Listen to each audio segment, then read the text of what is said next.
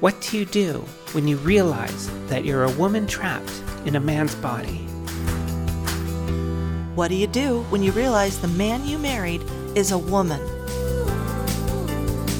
In this series, we reflect on our past to discuss how we got here. And explore where we can go from this point moving forward.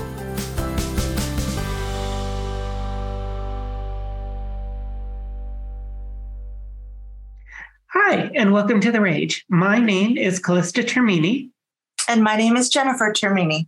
And today we are going to be answering some questions from one of our patrons, David. And so we're doing this over Zoom, as we tend to do when we get super busy with life. So things happen busy. So anyway, but before we launch into questions, how are you, Jennifer? Frazzled.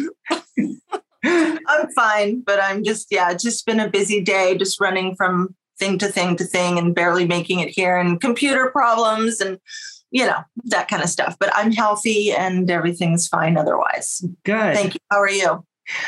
Same. Super busy. It's hard. I mean, I know both of us are having a hard time finding the time to actually set up and get everything, situated so that we can actually record. And I think one of the things that happened since we last recorded was I'd have a tooth pulled because it cracked. And so I've been dealing with that. But otherwise, I've been super busy too. So anyway, but we haven't been able to really see each other much lately. It's just been super busy with everything. Yeah. Oh, and speaking of, health issues, I found out I have high cholesterol. So I have to exercise to try to fit that into my schedule. Has been a challenge, but I did go hiking yesterday and a little bit anemic. So I've got to take iron pills. Good for you. Good for me. No, not I mean, bad for me. The exercise. I think that's why I've been extra tired lately. So at least there's like a reason for it. So I'm just going to start eating more leafy greens and, hopefully I can change my diet. Good. And, I've been doing the neurofeedback thing since we had that episode with Natalia. Yeah. Natalia. And it's been interesting because it's given me I've had some headaches associated with it. And are you sure it's associated with it, or do you think it's something else? No, I think it's associated because it feels like pressure. And it's usually in the back of the head where they put the little EEG things. And what I've noticed is typically I go twice a week, and I didn't go this week because of the holiday. And the headache or the pressure that I've been feeling really has come down a lot. So, this is really topic for a whole different episode. Yeah. So I'll save it for another time. I was just trying to catch up with you and see how things have been. So busy. Yep. Same. Very busy. But anyway, let's get to the questions. So the first question that David asks is, what sort of music do you like, and has that changed since your divorce? I'll let you go first. Oh, okay. Right now, I'm listening to artists such as Harry Styles, Noah and Miley Cyrus, Leon Bridges, Chris Stapleton. Those are kind of my main go-tos right now. And I think that has changed from the past. I think before I used to listen to a lot of, I don't even remember. I mean, I think Britney Spears probably in the past. And maybe, do you recall what I used to listen to? Well, you used to listen Tom Petty. Tom Petty, sure. Pearl Jam, you really like Pearl Jam a lot. Yes, I did. I went through a big Pearl Jam phase. Oh, yeah. Thank you for reminding me. Yeah. I'm going to have to listen to that again. I like Eddie Vedder. No doubt. Well, I can say for myself that my music has definitely broadened. but it wasn't the divorce that was the result of it. It was the a result of my transition. And, I had very narrow idea. Well, I mean, it's kind of complicated because, my emotional range was really narrow. And also I sort of put these conditions on myself as to what was acceptable for a man to listen to. So listening to, and I just had these very like myopic viewpoints. Like I was trying to maintain this image of being manly. So a lot of it was alternative rock, hard rock. Wasn't really too much into I was into okay, so I'm a child of the 80s and 90s. So, I used to listen to a lot of like Metallica and Nirvana, Pearl Jam. Maybe a little Whitesnake, maybe. Oh yeah, Whitesnake, Motley Crue, Dokken. So a lot of that stuff. Def Leppard. Oh, don't even get me started. Def Leppard was one of my favorite bands, but I kind of stayed in that genre and I didn't allow myself to explore other genres. But when I transitioned, I realized that I didn't have to pretend. Listening to like Taylor Swift, for example, who I love. I love Taylor Swift. I think you're a bona fide Swiftie at this point. Definitely. I would be so thrilled to go to a show anyway. But I really enjoy her music, especially like her new stuff, like Folklore. It's just like one of my favorite albums. But it was me allowing myself to not have to pretend that, like, if I listened to something like Taylor Swift before I transitioned, it was this, that somehow I was going to out myself, even though I wasn't even out to myself. I just didn't allow myself to listen to things like that. So yeah, Taylor Swift, trying to think. I would say that you were like a heavy metal person before. That's the image that you portrayed. Yeah. Like you really liked, I think, like Metallica and maybe Ozzy Osbourne and, Black Sabbath and those kind of bands. Like, well, you just really gravitated towards everything traditionally heavier metal. Yeah. And so it's interesting now, like, say, for example, like Soundgarden. I really liked Soundgarden a lot. And I still like some of their music, but some of it's like really dark and angsty and loud. And I'm just like, yeah, I'm not really that person anymore.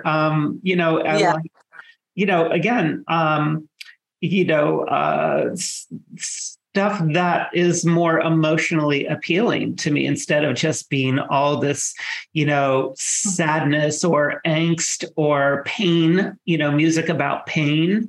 Yeah.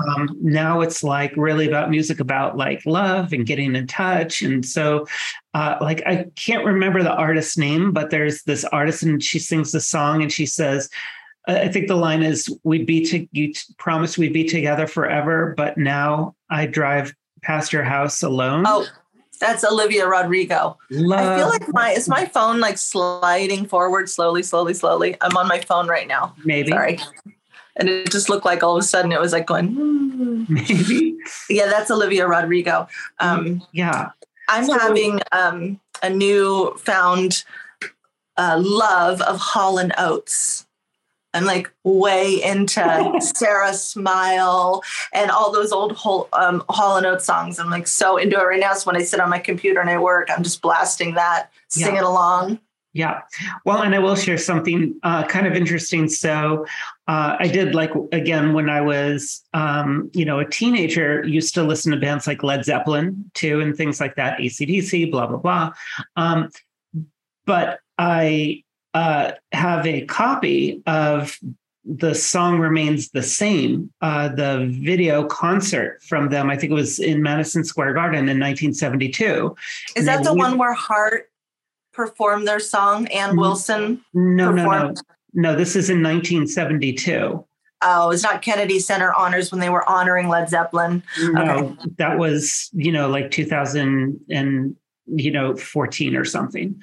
So No, this was a film that they did in 1972 of the concert of them performing in Madison Square Garden in New York. And they went back and they digitally remastered it frame by frame and did all the sound. And I watched part of it. I didn't get all the way through it, but I watched part of it after transitioning. And when I watched it before, I was just all into the music and everything. And I was watching it, and I got to say, like, Robert Plant was seriously hot, and like noticing like things like I would have never even had the slightest bit of attraction. And now it's like, oh yeah, now I see what girls were so like enamored with, and just like that sexual charisma that he had. And I was like, okay, all right, that's something I didn't notice before. That's funny. Yeah, I mean, a lot has changed with music for me. And I think the biggest part of that is just been allowing myself to not feel like I am limited to listening to something because of what it says about me. I'm not pretending to be somebody anymore. So there's a lot more freedom for me there. Yeah. Yeah, that makes a lot of sense. I think there's been more change for you than me, as far, because I mean, my musical taste kind of ebbs and flows and goes all over the place. I like so many different types of music. Yeah. So. Yeah. I'd even say like Pearl Jam, like you used to listen to Pearl Jam. And I mean, I liked Pearl Jam when they first were in sort of like the grunge era of the 1990s, but the newer stuff that they came out with, which was much more melodic, much more I love that song, like Lucky Man, I think it's called. Some Better people, Man. No. Some people have like talking about like people who they love. Some people have one, some people have none. And he's like, and I have like, people to love, and just like, oh, I'm a lucky man. Oh, okay. Yeah. And it's just such a beautiful song. And it just like those kinds of things like really touch me. And I wouldn't have been touched by that. I would have just been like, ugh, this is stupid. Yeah. I like some of the music from Into the Wild. Yeah. He's just very talented. Very talented. So I do. I appreciate the fact that I get to, sort of experience music all over again and feel very new about it. All right. I think we answered that question pretty sufficiently. Question number one. Okay. So question number two that David asks, a man must achieve to feel validated, whereas a woman is validated by being a woman. Could you each comment on that? I'll let you go first. Okay. I'll go first if you want. Yeah, you go first. Okay. So no, I disagree. So first of all, I can't tell you necessarily what felt validating for a man, because when I was, pretending or acting as a man, it wasn't a validating experience for me. It was a very invalidating experience. And the validation I receive now is about, where I do see there is being my authentic self. And I don't necessarily make that about femininity or being a woman necessarily. It's about just being in touch with my core self. And that does feel very validating. But my validation, my main validation these days comes from being a contribution to other people. I think when I was younger, I was more motivated by money and the idea of working on projects that had some sense of, clout to them when I had the opportunity to work on bigger projects. But it was really about money. And, as much as, sure, money is important, it's not my driving force anymore. My driving force is how can I be a contribution to other people? And I think the connection that I'm able to create with others as well as within myself, that's where I find my validation. You know, I find that what I think in my twilight years when I think about, twilight years. Twilight years. You're one step away from the grave. No, but I do think what is the legacy that I leave? And I do feel like by helping other people, that I'm leaving the world a better place than I found it. And so that's my validation. Well, it's interesting when you were, you said pretending to be male. And what struck me about that is that there was not so many, but there were several times in our relationship where you would act a certain way or say something. And I would think internally, boy, it's like she's really putting on a show. But why? But at the time I was saying, it's like, why is he acting? It doesn't seem genuine. It doesn't seem real. And in particular, the example is when you would be talking to a man and you would say, hey, man. And I've heard other guys say, hey, man, hey, bro. And it rolls off the tongue and I don't think anything of it. You would say, hey, man. And it just was like nails on a chalkboard. I'm like, that doesn't feel, okay, that's extreme. Not nails on a chalkboard. It didn't irritate me, but I thought that doesn't feel genuine. That doesn't feel like Callista as I knew you when we were married. It just didn't gel. And I thought something's off, but I couldn't put my finger on it. I just thought you were uncomfortable. I was. That you were trying to fit in, which you were, but I didn't know the reasons why. Yeah. So just so interesting. Yes. But I was also listening to you say about how you used to be more clout and money focused, and now it's more validation and helping others. And I totally get that because my motivation has almost always been non-monetary. It's almost always been getting together with family and friends and making a good connection, having fun together, doing something nice for a friend or a family member, or making and for me, a lot of it is around entertaining and food and being able to create a nice environment to have friends or family over. We would have holidays and it was really important to me to set a nice table and make sure everyone had a place to sit for holidays and that they felt special and they felt wanted. And, that was really important to me. It still is important to me. And I wonder if now that you are fully living and feeling as a woman, you've stepped into that role that I've always been in. And that to me, maybe that's the difference between femininity and masculinity in some aspect. Yeah, maybe, but I definitely think it's a very individual thing. And I don't think that this is one of those things that you can place again, there's sort of this binary of how men are supposed to be and women are supposed to be. And then that also just sort of plays to this idea of how invalidating that is for many men or women who feel that they have to act or behave a certain way in order to feel accepted. And I think that for me was one of the things that was so hard. And I wish that it's neither here nor there, but the idea of, boy, I wish I lived in a world where I could have it would have been okay for me to be a more sensitive person and that there was more social acceptance for me to be myself rather than feel like I had to, go by, some sort of edict that society had created about what a man is supposed to be and what a woman is supposed to be. And again, that leaves out all of the people who are non-binary or questioning their gender or are, on some sort of a, neurodiverse spectrum as well, this sort of polarity. And I don't think that the binary is a natural thing. I think it's a very artificial thing that society has created. I'm thinking of the binary as that hook that comes out when you're on stage and you're dancing and you're doing your performance, and here comes that hook to pull you off. It's you're trying to just be yourself and express who you are, and here comes the binary hook. You got to be one way or the other. You got to be on this side of the stage or that side of the stage, and the audience is looking at you to choose, and the hook is going to pull you one way or the other, and then the dancer keeps going back to the middle saying, I don't want any of that. I just want to be me. Yeah. Yeah.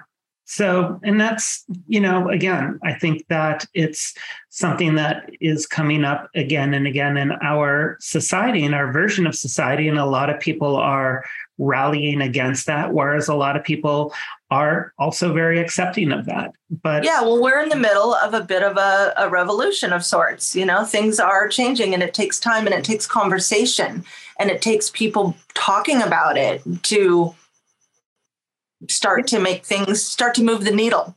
Agreed. Okay, so next question. Have any of your friends and relatives not approved of you filming and putting out episodes of The Rage? Well, I'll start. Okay. My dad, my biological dad, doesn't watch it at all, doesn't acknowledge it, doesn't talk about it, doesn't ask me questions about it. It's as if it doesn't exist, which is strange to me. But what can I do? My mom watches. She watches, and we talk about it sometimes. I don't think my stepdad does, but he's on the internet, but barely. So my sisters, I don't think they watch it. They don't disapprove, but they just don't watch. So there's not a lot of conversation going on. So I think the only person that really watches with any kind of regularity that I can have conversations with about it would be my mom. And she doesn't approve or disapprove. It is what it is. I guess she would lean more on the side of approving than disapproving, because she doesn't say, don't do it. She doesn't say, why are you doing it? She just is like, oh, that's interesting, So I don't know. What about your family? Yeah, I don't think that anybody in my family watches it. I don't think they really care. Not necessarily a bad way, but I just don't think that this is something that they're interested in. I think that my brother-in-law has had some concerns that we've certainly discussed about, privacy and worrying about putting ourselves and maybe other family members indirectly in some sort of harm's way because we are being, public figures as far as, this channel is concerned. But other than that, it's not really a part of their life. The only person who ever asks or I know ever watches is my girlfriend, Dee. And she's sure to tell me when I get things wrong, So, there have been some conversations about things, and she tries to be supportive. Well, I should say she is supportive. But, it's sometimes it's not easy because some of the conversations that we've had, you and I, and then, where especially she's involved. And then I end up in a situation where I guess I didn't say things the correct way, or I misinterpreted or whatever. And so I don't necessarily think that doesn't count as not approval, but certainly I think that sometimes she feels misrepresented in how and I think sometimes maybe I feel like maybe I could have done more to represent her more accurately. So that has happened. Yeah. My friends, some watch, some only listen. Not all of them watch. So some do, some don't. It's sort of hit and miss. And my boyfriend doesn't really watch. Maybe once in a while he'll check out an episode. But it's just interesting. Yeah. None of my neighbors watch. They all know about it, but they don't watch. So sure. I think, and then there are several people in the community that I know that do watch and will provide feedback and things like that. And I appreciate that. I like getting the feedback and knowing that it's helping other people in the community. But, of my friends personally, I know some of them have watched it or listened to it, but, not enough that it's like they are ardent followers as far as I know. Yeah, there's one friend of mine from high school who's very supportive. She usually puts a like on the video if I share it to my social media, and she's been pretty consistent about that. And she's not a friend that I talk to every day. She's someone from high school that I knew and maybe knew in middle school too, and very sweet, but she's been very supportive. So it's very interesting that some of my best friends don't subscribe. They're not hitting the like button and they're not commenting. But here's a friend that I knew in middle school and high school who's very, very supportive. And so it's interesting. Yeah. And I appreciate her support. Yeah, definitely. No, it's nice. And I certainly appreciate everyone's support, everyone listening and watching. Okay, let's see. This is our last question, and it's a doozy. Do I need to have a sip of my wine? Oh, yeah, how dare you? I don't have any wine. Let's see. What does sex mean emotionally to a woman and to a man, and how do the feelings differ? What? There's emotions in sex? Well, I don't know what sex means to a man. I think I know what it means, but I don't necessarily. Well, okay, let's ask you, what did it mean when you were pretending to be? Well, I think that there's. Was it just conquest? No. It was just awkward, huh? I think that I'm trying to put my thoughts together. Sex was always such a weird thing. And well, first of all, there's a difference between sex and intimacy, right? So you can have sex with someone and not have any connection to that person. And I think that that's something that both men and women are capable of doing. But there seems to be more predominance among men doing that, whether or not that's because of testosterone. My experience when I was dominant with testosterone was that my emotional range was, down like this. And there was again, just speaking for myself, you think about sex 24/7, 365. Even when you don't want to think about it, you're thinking about it. I find that so strange to hear you say that. You've said it before. Mm-hmm. You did not behave that way. In our marriage, you did not present that way. You did not give any clues that you were thinking about it 24/7. No clue ever. Yeah. That just shocks me to hear you say that. It's like, when did you have time to be thinking about that? Because you were always playing video games or tinkering with the car or. Yeah. And working. These are all things to distract yourself from thinking about it. Because thinking about it was uncomfortable, and it wasn't just about having sex with you. It was about, because I don't think you were thinking about that a lot. I wasn't thinking about it with anybody a lot, other than, feeling very confused and anxious about it. You were thinking about it, but in an awkward way. Yes. And so the thing is that testosterone, again, this is just my opinion, I'm not a doctor. So, but testosterone drives sexual desire. They've given testosterone to women, and they have gone to it. This is, again, I'm kind of being anecdotal. This was a study that I heard about where they gave them testosterone, and that made them more sexually promiscuous, where they would find themselves in, clubs picking up on guys and having sex with them much more so than they would if they were just on their normal dose of, their normal testosterone, because everybody has testosterone, both men and women. It's just that men have this much and women have this much. So you do need both. So when I started taking hormones, that impotency, that sexual impotency, it felt like, because I just felt like it was never, and we've talked about this, like it never felt right for me. And so, masturbation and fantasizing about being a woman, having sex as a woman was the thing that did feel validating for me, even though I was still, by and large, functioning with testosterone and male anatomy at that time. I have a little anecdote about the testosterone, if you don't mind. No, go for it. So a friend of mine went to see a doctor about hormones, because her hormones were, going to menopause and they were changing.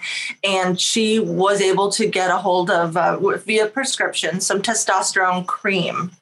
And she put this cream on in her arm. I think it was under her arm or something. You have to put it someplace where other people won't touch it, because it's very it transfers easy and it affects people. It's very powerful.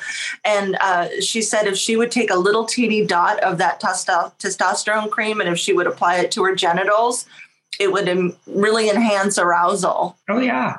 Yeah. Yeah. And in fact, if that's done repeatedly over a long period of time, it will actually, the clitoris will start to swell and will enlarge. Like it's trying to be a penis? Yes. And this is something that happens with trans men. Wow. Okay. Yeah. So, and then similarly, with estrogen, my genitalia changed in terms of what was, in terms of arousal, in terms of, ability to have an erection, which I was not unhappy about when I wasn't really able to anymore. But that all changed. But in terms of the feelings, like thinking about what does sex mean emotionally, I could say that, and I don't think that this is any secret. We see it in TV and film all the time. Like men are able to go out and sow their wild oats, and it's a sign of their virility, right? Whereas if a woman does it, she's considered a whore or a slut. So there's definite double standard there that exists.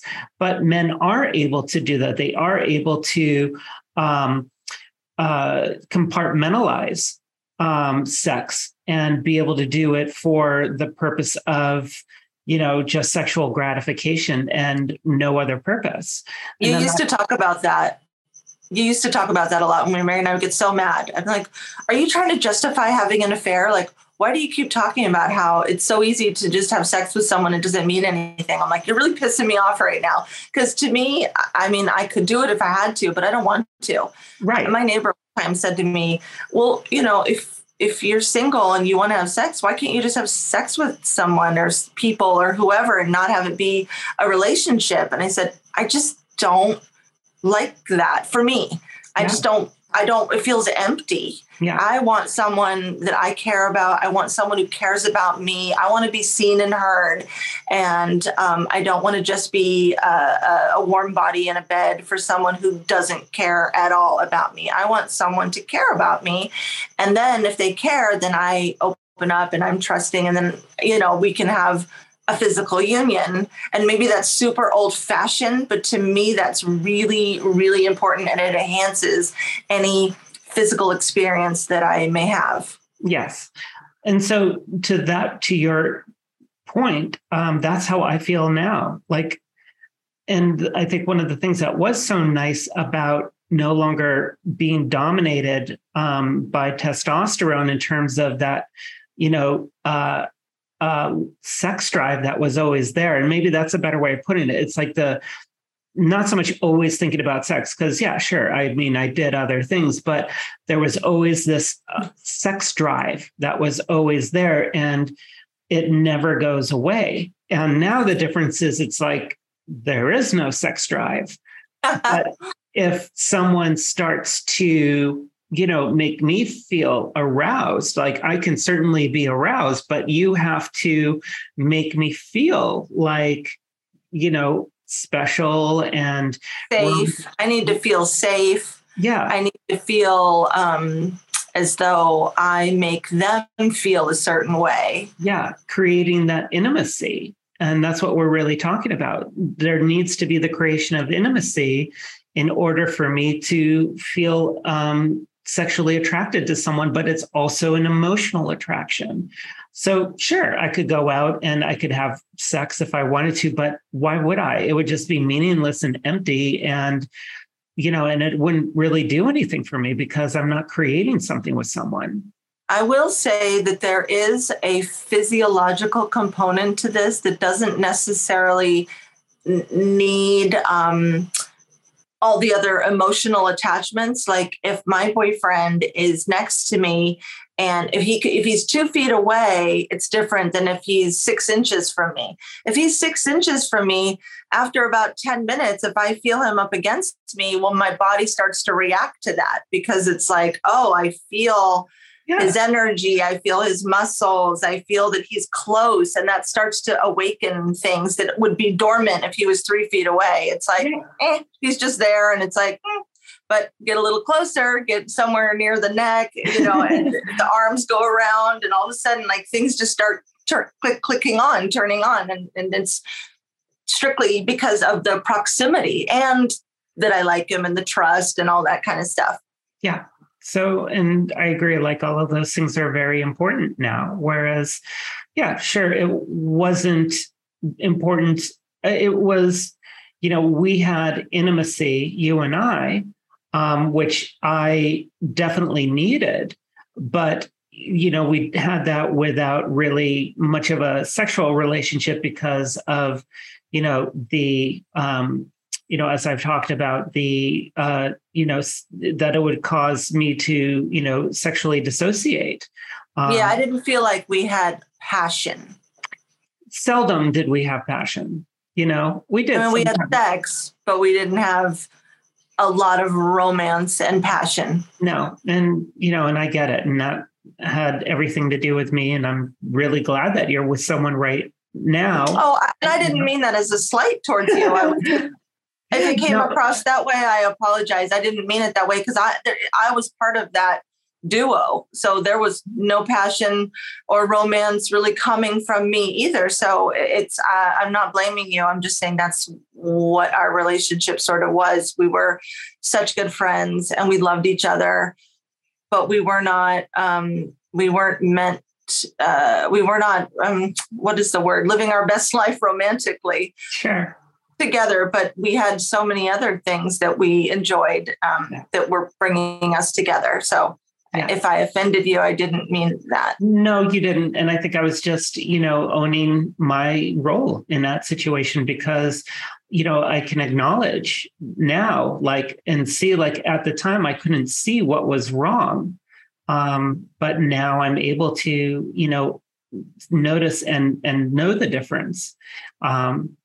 So I was just really more so than anything else doing that, just acknowledging what I know now. I'm just laughing because I just had a memory and it's not exactly related, but it's kind of related. So there was a time where I was gaining a lot of weight during our marriage. I was just, eating my feelings or whatever I was doing. And I was gaining weight and you were working on a fitness show for like VH1 or something. Flab to Fab or something like that. Exactly. And you were learning all about body mass index and weights and stuff. And you said to me, your BMI is very high. Like you are almost obese. And I was so annoyed and offended. You weren't wrong, but I was like, screw you. You were so mad at me. I was so mad at you. And then to follow up and add insult to injury, I go on a vacation with my family and my mom says, everyone's having lunch and I was going to have a hot dog. And my mom's like, you sure you want to eat that hot dog? And I said, yeah. And she looked at me and I said, it's lunchtime. And she goes, well, not everyone eats 3 meals a day. And I'm like, well, I'm going to have lunch. I was so mad. And so my point is like, nobody can tell you what to do. And it works. Like a person has to want to change. I had to want to lose weight. I had to want to do it for myself. You telling me I was borderline obese and my mother telling me not to have that hot dog, all it made me do was put the big middle finger up inside my head and say, I'm not doing anything for you.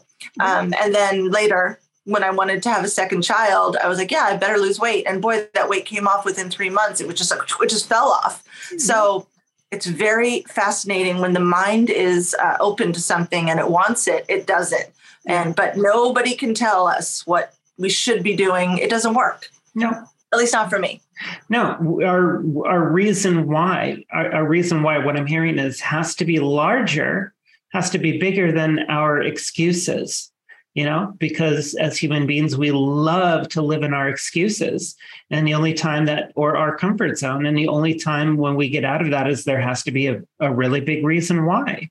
Yeah. And I wanted to be healthy for our unborn child. Yeah. And that was like all the motivation I needed. And it's kind of weird because it's like, why wasn't I motivated for my husband? Why wasn't I motivated for my mom?